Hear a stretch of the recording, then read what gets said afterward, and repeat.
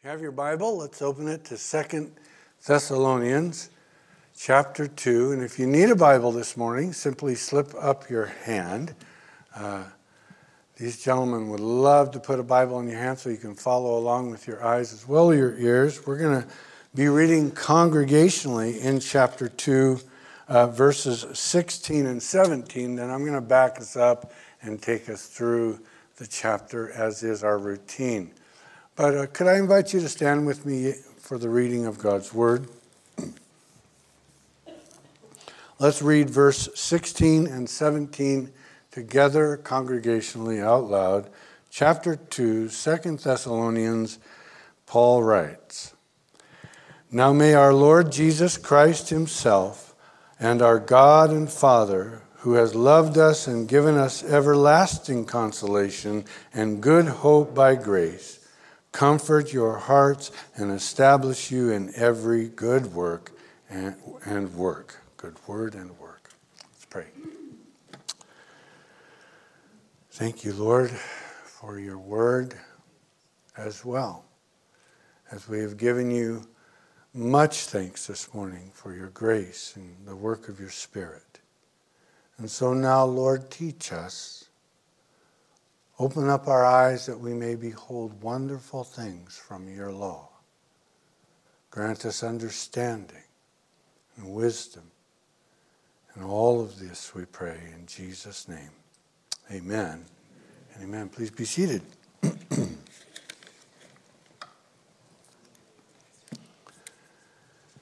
So the subject of this chapter and this morning's study is the day, the man, the lie, and the truth. Each one of those subjects is buried not deep at all right here in the second chapter of 2 Thessalonians. I back us up this morning to verse 1 and 2 because it reminds us of the premise of not only of the letter, but the premise upon which Paul is writing.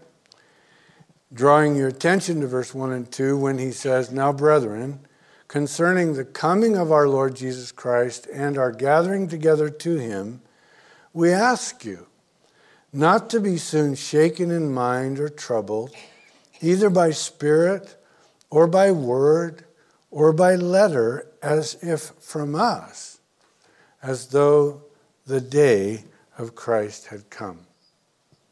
As I've mentioned several weeks now, that the reason Paul wrote this second letter to the Thessalonian Christians was because of this very purpose. Most scholars believe that he had this penned months, literally months after the first letter had been penned. And there had been confusion in the Christian community at Thessalonica about the coming of the Lord. And Paul wanted to set them aright. Rumors were even that a letter had circled that they had missed Christ's coming. And so, the challenge in understanding this chapter really is met with the understanding that it is a supplement to what Paul had already spoken to them and taught them, a lot of which is recorded in 1 Thessalonians, but we don't know everything that he said. Clearly, he did write here, as we read, about not only the coming of the Lord, but the gathering together to him. So it becomes clear that there is essentially two comings of the Lord Jesus Christ. One in which he comes for his church, and a second in which he comes with his church. Now let's talk about the day. Defined in Scripture, there is a preferred rendering in the accepted text that reads in verse 2, the day of the Lord, as opposed to the day of Christ. And the day of the Lord was a very well received and understood concept, particularly in the Old Testament. A few scriptures, if you're taking note this morning, Isaiah 13:6, wail, for the day of the Lord is at hand. It will come as destruction from the Almighty. Ezekiel 30, verse 3, for the day is near, even the day of the Lord is near. It will be a day of clouds, a time, the time of the Gentiles. Joel chapter 1, verse 15, alas, for the day of the Lord is at hand. It shall come as destruction from the Almighty. Jeremiah 46:10, for this is the day of the Lord, God of hosts, a day of vengeance, that he may avenge himself on his adversaries. In his first letter, the Apostle Paul mentioned the day of the Lord. In the 5th chapter of 1 Thessalonians, verse 2, Paul wrote to them, concerning the times and season, brethren, you have no need that I should write to you, for you yourselves know perfectly that the day of the Lord so comes as a thief in the night. So clearly, what we have is the fact that the day of the Lord in Scripture is not a single day event, but rather it is a period of time associated with two things. Number one, God's outpouring of judgment upon the earth, but also number two, God's deliverance of his people. Many of you who have been walking with the Lord for a while, maybe reading your Bible all along the way, could be very familiar with many of the things that Jesus spoke of concerning that day in the Gospels. Matthew records for us a very classic chapter, the 24th chapter of Matthew, tells us that his disciples came to him and they asked him to tell them what would be the sign of his coming and the end of the age. Matthew chapter 24, verse 4, Jesus said, take heed that no one deceives you. For many will come in my name, saying, I am Christ, and they will deceive many. And you will hear of wars and rumors of wars. See that you are not troubled, for these things must come to pass, but the end is not yet. For nation will rise against nation, kingdom against kingdom, and there will be famine, pestilence, earthquakes in various places, and all these things are the beginning of sorrow. He goes on to share with them in the latter portion of the 24th chapter of Matthew that it would be, his coming would be as though in the days of Noah, when people were eating and drinking, marrying and giving in marriage, even up until the day that Noah entered the ark. And they did not know until the flood came and took them all away. So also will the coming of the Son of Man be, Jesus said. 2 men will be in the field. One will be taken, the other left. 2 women grinding at the mill. One will be taken, the other left. Watch therefore, for you do not know the hour that your Lord is coming. John, in his revelation of Jesus Christ, in the 6th chapter of that book says, verse 15, the kings of the earth, great men, the rich men, the commanders, the mighty men, every slave, every free man, hid themselves in caves and in rocks of the mountains, and said to the mountains and rocks, fall on us and hide us from the face of him who sits on the throne and from the wrath of the Lamb, for the great day of his wrath has come. Who is able to stand?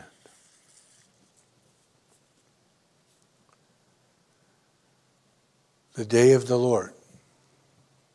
a promise of God's outpoured judgment and wrath upon the earth.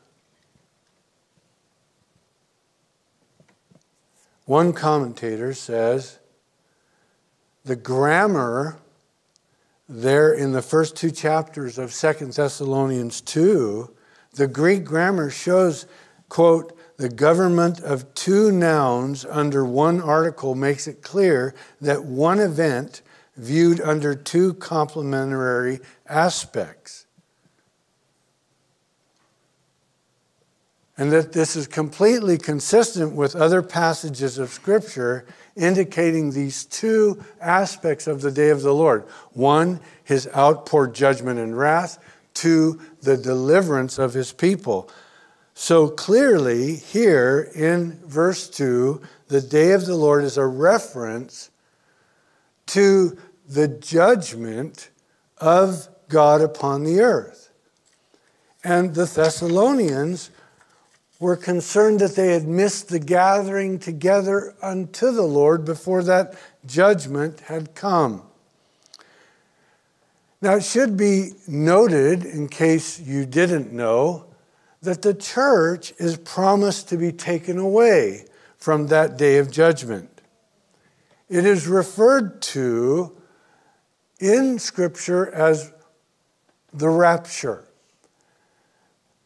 Some have argued that the rapture cannot be true and cannot be biblical because the word rapture is not found in your Bible.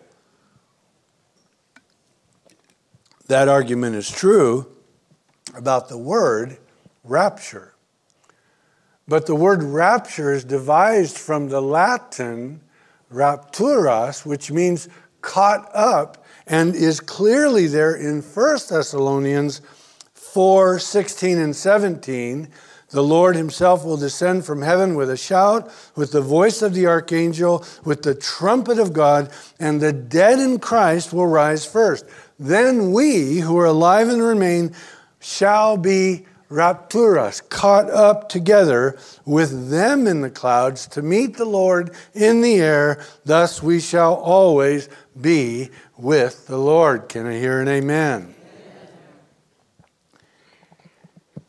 In other places in 1 Thessalonians, this truth of the church being removed before the judgment of God is poured out is clear. 1 Thessalonians 1:10, if you're taking note, and to wait for his Son from heaven, whom he raised from the dead, even Jesus, who delivers us from the wrath to come. 1 Thessalonians 5:9, for God did not appoint us to wrath, but to obtain salvation through our Lord Jesus Christ. John, in his book Revelation, writing to the faithful church of Philadelphia, Revelation 3:10, Jesus is speaking. John is the pen. The author is, of course, the Holy Spirit.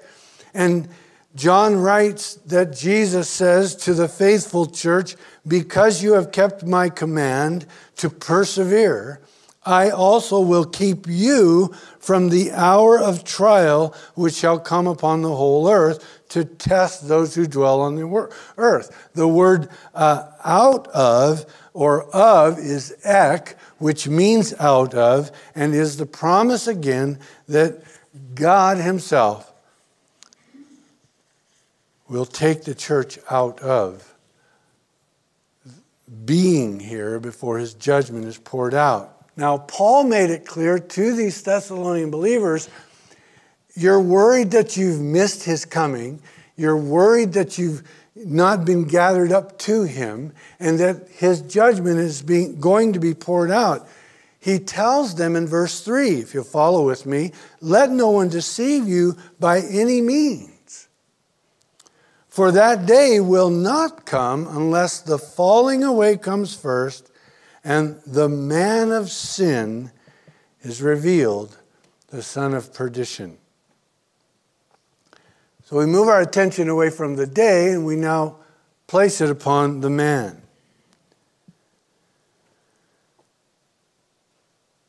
Before the Great Tribulation, can be identified with certainty, a particular person is to be revealed. Paul's point is clear here. You're worried about it, and you shouldn't be, but you can know, because you should know that you've not missed his coming, and you're not in the great tribulation, because we have not seen the man of sin revealed. Now, what is also noteworthy and interesting is that for many years, up until more than likely this last century, or even half a century, that Protestant interpreters had seen, quote, the man to be the succession of popes. Calvin was strong on this, and he writes, quote, Paul, however, is not speaking of one individual, but a kingdom that was to be seized by Satan for the purpose of setting up the seat of abomination in the midst of God's temple, and we see this accomplished in Popery. That was Calvin's view. However, particularly I would say in the later half a century, with a clear understanding of proper exegesis from Scripture, that there is no good reason to see this man anything other than an individual that's plainly spoken of.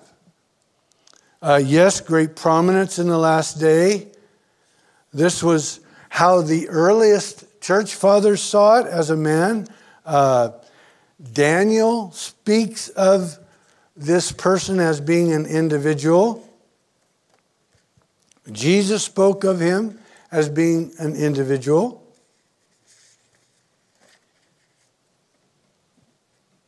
And we read in verse 4 that he opposes and exalts himself above all that is called God or what is worshipped, so that he sits as God in the temple of God, showing himself that he is God. Now, what's to be observed by that is that this individual is truly the embodiment of Satan. He is an antichrist, and there are some things that are mirrored in that individual's ministry that actually we find similar with Jesus. Both Jesus and the man of sin have a coming. That's in 2 Thessalonians 2:1 and 2:9. Both Jesus and the man of sin are revealed, 2 Thessalonians 1:7 and 2:3. Both Jesus and the man of sin have a message, a gospel, if you will, 2 Thessalonians 2:10 and 11. And both the man of sin, both Jesus and the man of sin say that they alone should be worshipped, as we just read in 2:4. But the anchor here is that clearly only Christ is the one that can actually bring judgment upon the earth. The man of sin is not God at all. And we see in verse 5 something else that comes to our vision is that Paul says, don't you remember that when I was with you, I told you these things? And you know what is restraining, that he may be revealed in his own time. Isn't it interesting how quickly we can forget things? Not to be flippant about such a serious subject as, the judgment of God and the day of judgment, but it is interesting how our brains cannot hold too much information. We tend to forget things. The older we get, the more often we tend to forget things. It hadn't been long since Paul had been with them, And when you insert confusion, you insert rumor, you insert a collage of different beliefs, the next thing you know, the individual is saying, well, what was it he said? Did he actually? And that's why Paul's saying, don't you remember, I told you these things. And he says, and now you know, verse 6, what is restraining, that he, and I want to point your attention to something, small h, he may be revealed in his own time. He's referring still to the man of sin, son of perdition. In verse 7, he goes on to say that the mystery of lawlessness is already at work. Only he, capital H, who now restrains will do so until he, same individual, capital H, is taken out of the way. Small summary of those couple of verses is that the man of sin, the son of perdition, this embodiment of Satan who will arrive on the scene after the church has been taken out of the way,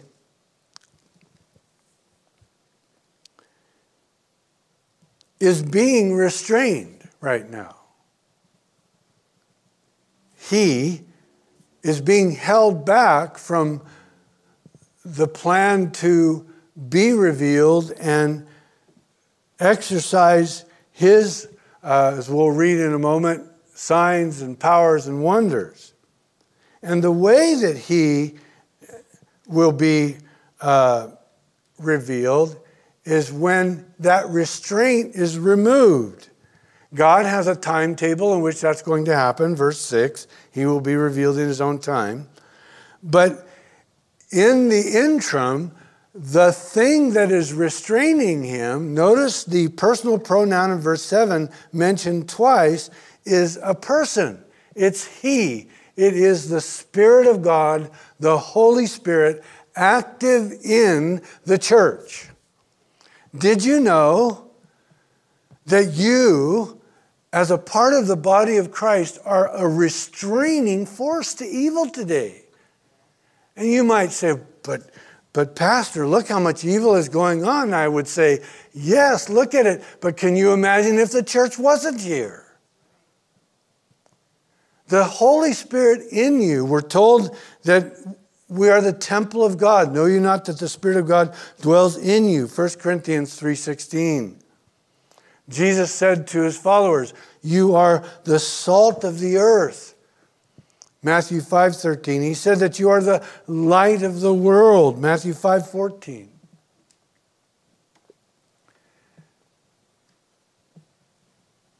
God's presence living in you and I, in the person of the Holy Spirit, is the restraining force keeping back this man of sin. Yes, God has a timetable. He will be revealed in his own time.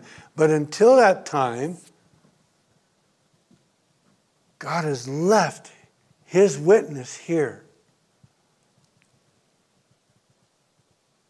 What a beautiful thing to realize that the body of Christ is a restraining force to evil. And yes, there is a phenomenal amount of evil that exists in the world today, has since the beginning of humankind. And it rises and falls and rises and falls and takes on many different horizons, all the way from the destruction of governments to the destruction of human life. The evil of abortion, the evil of the Holocaust.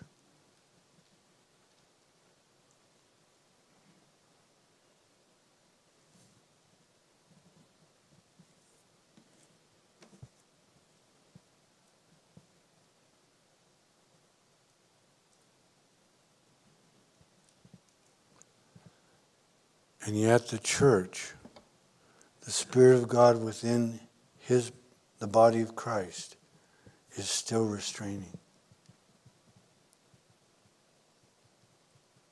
Can you imagine if every believer was removed from the planet? And then he says in verse 8, and then the lawless one will be revealed, whom the Lord will consume with the breath of his mouth and destroy with the brightness of his coming.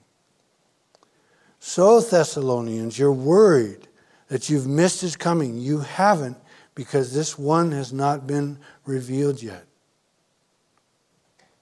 He says in verse 9 that the coming of the lawless one is according to the working of Satan with all power, signs, and lying wonders.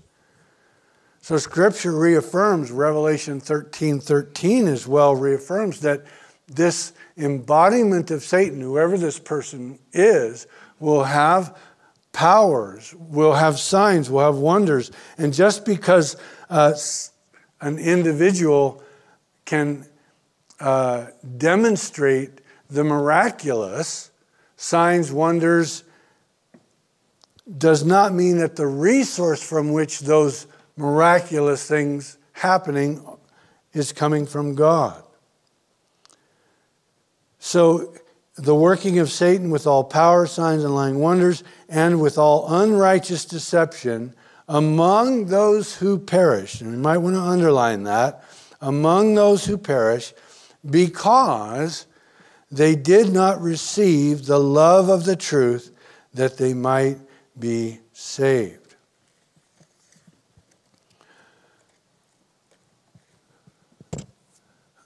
The day, the man, we're talking about the lie and the truth. What we have here is the apostle writing to the Thessalonians, reminding them that when that day comes, again, let's review the scenario. The church has been raptured. The witness of Christ upon the earth, and those who are perishing because, as someone once said, God never sent anyone to hell. A person chooses hell by rejecting the truth of the gospel. And here, Paul now gives this, end time chronology that those who perish, they are perishing because, notice the reason, because they did not receive the love of the truth that they might be saved. What a subject, right? Truth. What a huge subject. Somehow in the mind and in the heart of God, He is planted in the consciousness of every human being the ability to know truth and the ability to receive it or reject it. The distinctive difference between those who perish and those who are saved clearly is that they did not receive the love of the truth. Now, a quick Google search or a dictionary search will unearth this fact, right? That there is objective truth, there is subjective truth, and there's one more. Do you know what it is? Absolute truth. So there is absolute truth, there is objective truth, and there is subjective truth. Objective truth, by definition, is a statement or a claim about a fact that can be proved true or false. Subjective truth is not based on fact, but rather is an expression of belief or opinion or preference. An example of objective truth, I found this interesting.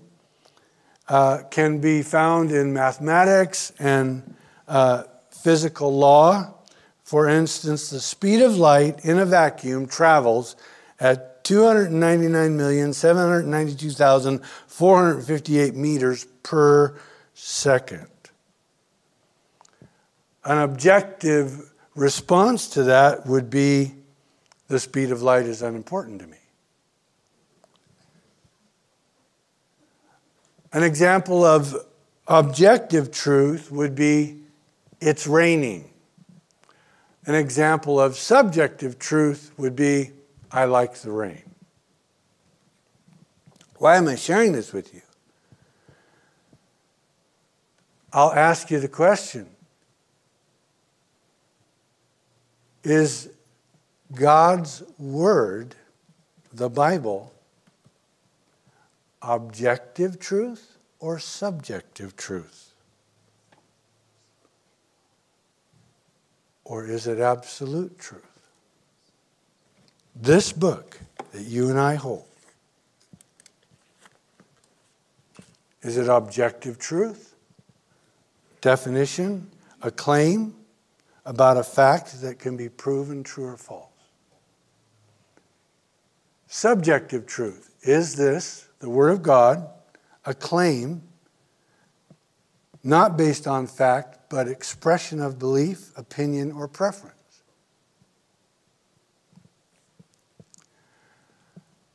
Oftentimes you find those who challenge the Bible and say, how do you know that the Bible is true? It's just a book. Man, put it together. And you can't trust what man does.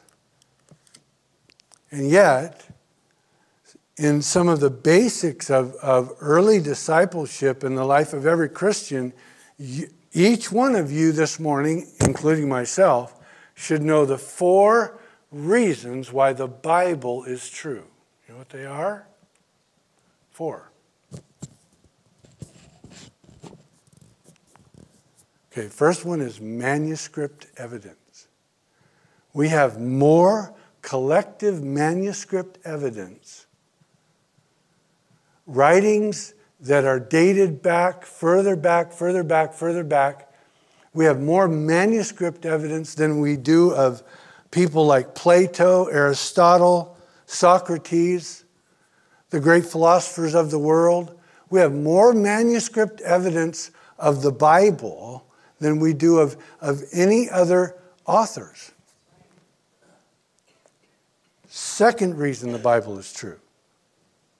You know what it is? You should know it. It should be on our radar. Archaeology.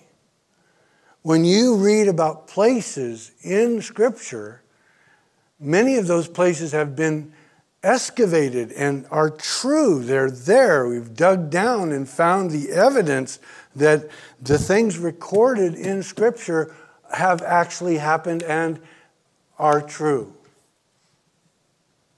Third reason, prophecy. Prophetic writings. God says that He knows the beginning from the end, and He speaks things into existence before they even are.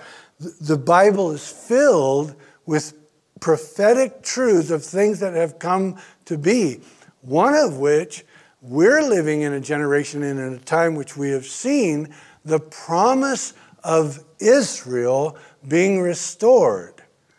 No other people, no other nation has ever been wiped off the face of the earth and then come back. Prophecy is the third evidence of the truth of Scripture.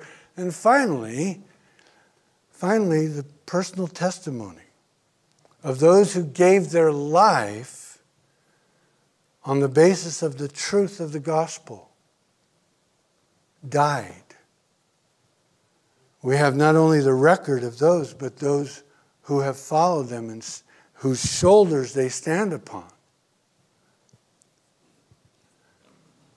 Jesus, in speaking, of course, with His disciples,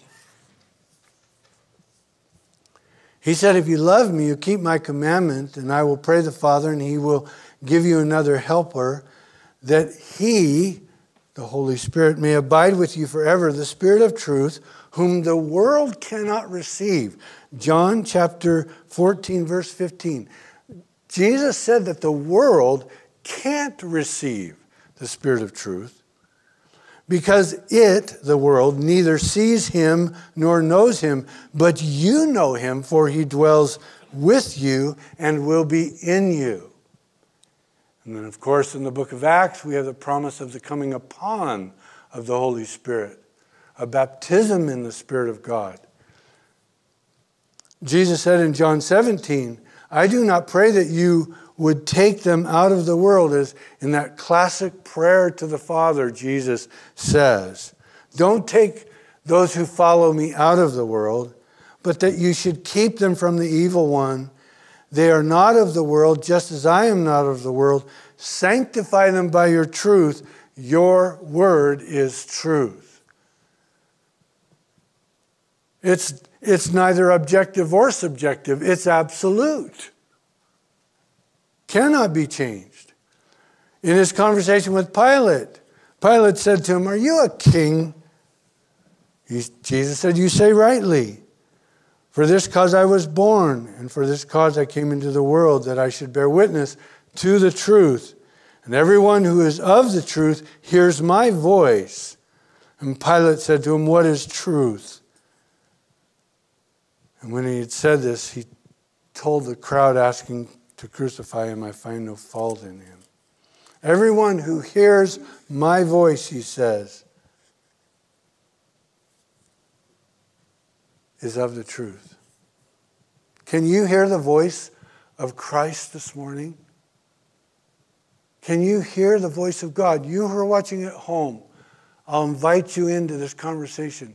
Can you hear Jesus speaking?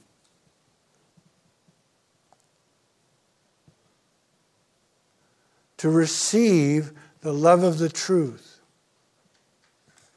is the distinguishing difference between those who perish and those who are saved.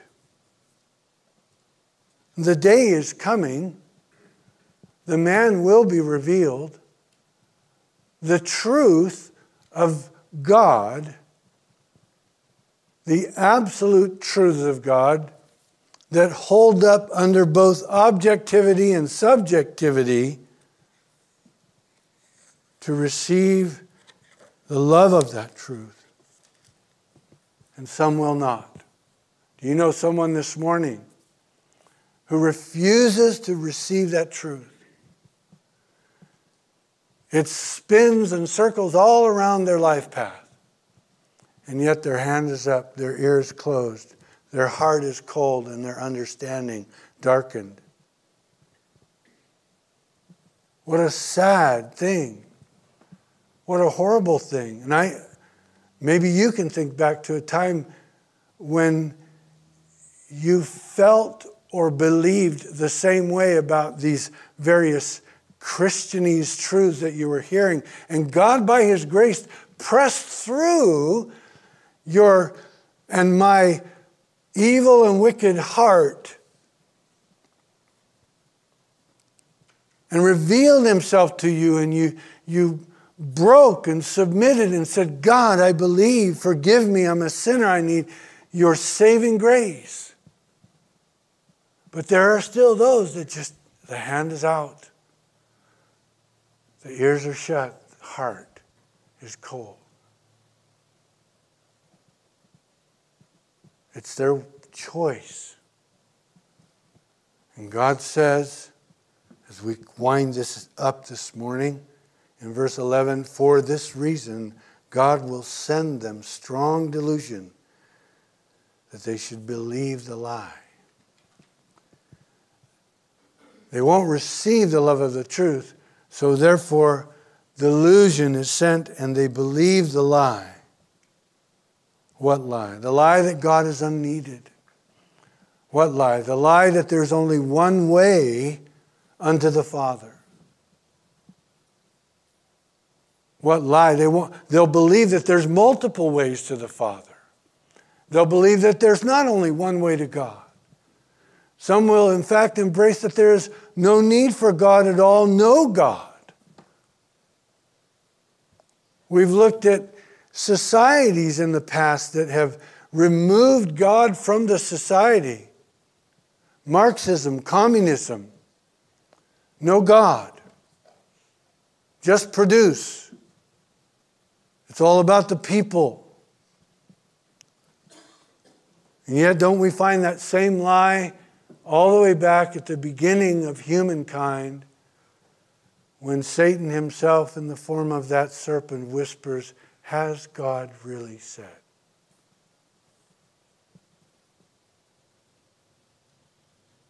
Paul tells the Thessalonians in verse 12 that they all may be condemned who did not believe the truth, but had pleasure in unrighteousness.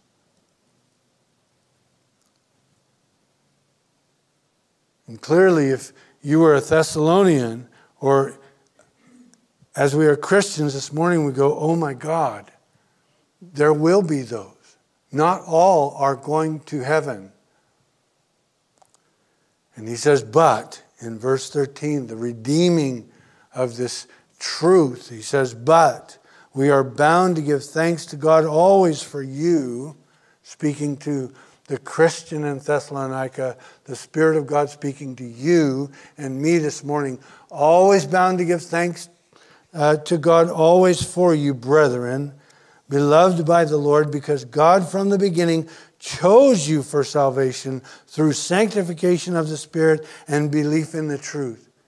He knew before you were born and I was born that you would believe the message of the gospel and that you would and I would bend our knee to the reality that we are separated from God by our sin and that only the shed blood of Jesus Christ can redeem us. Works cannot redeem us. Philosophy cannot redeem us. Church attendance cannot redeem us. Activity in Christian things cannot purchase us back. One purchasing element alone, the precious blood of Christ. You believed it and I believe it, to which he called you by our gospel for the obtaining of the glory of our Lord Jesus Christ. Therefore, I'm telling you all of this, Thessalonians. I'm telling you all of this, O Church of Valley Springs. Therefore, verse 15, brethren, stand fast and hold the traditions which you were taught, whether by word or epistle. And may the Lord Jesus Christ himself and our God and Father, who has loved us and given us the everlasting consolation and good hope by grace, comfort your hearts and establish you in every good word and work. The day is coming. The man will be revealed. The truth is that he is being restrained by the person of the Holy Spirit active in the body of Christ. The lie is that there is no God and no need for God. Aren't you grateful this morning that you believe the truth? Aren't you thankful this morning that when that day comes, he has promised we'll be gone? Aren't you grateful this morning that that man of sin will have an impact on a world to which you and I won't be here? How much greater the emphasis becomes for us to share that there is a lie and there is the ability to reject the truth. Today, what will your choice be? Right? With those we love, those that come across our path. Today, what is your choice?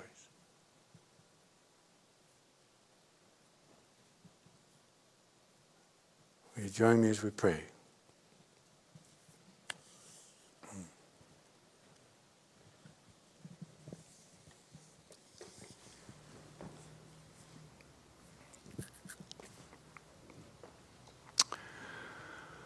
Lord Jesus, as we consider your servant Paul's strong admonition,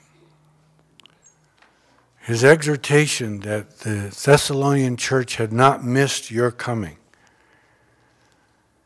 and his instruction about how to know when that has happened, Lord, it ignites in us a joy that we have come to the truth of the knowledge of the gospel of Jesus Christ. It reminds us that we too were once lost, but now have been found. And perhaps even it encourages us, Lord, this morning to move forward in sharing the great love of God with others. And so, Lord, this morning, we take these words and we think about who we might share them with.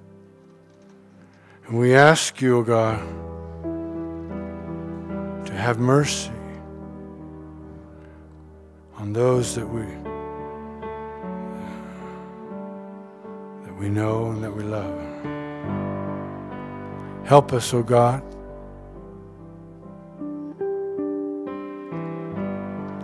We pray in Jesus' name.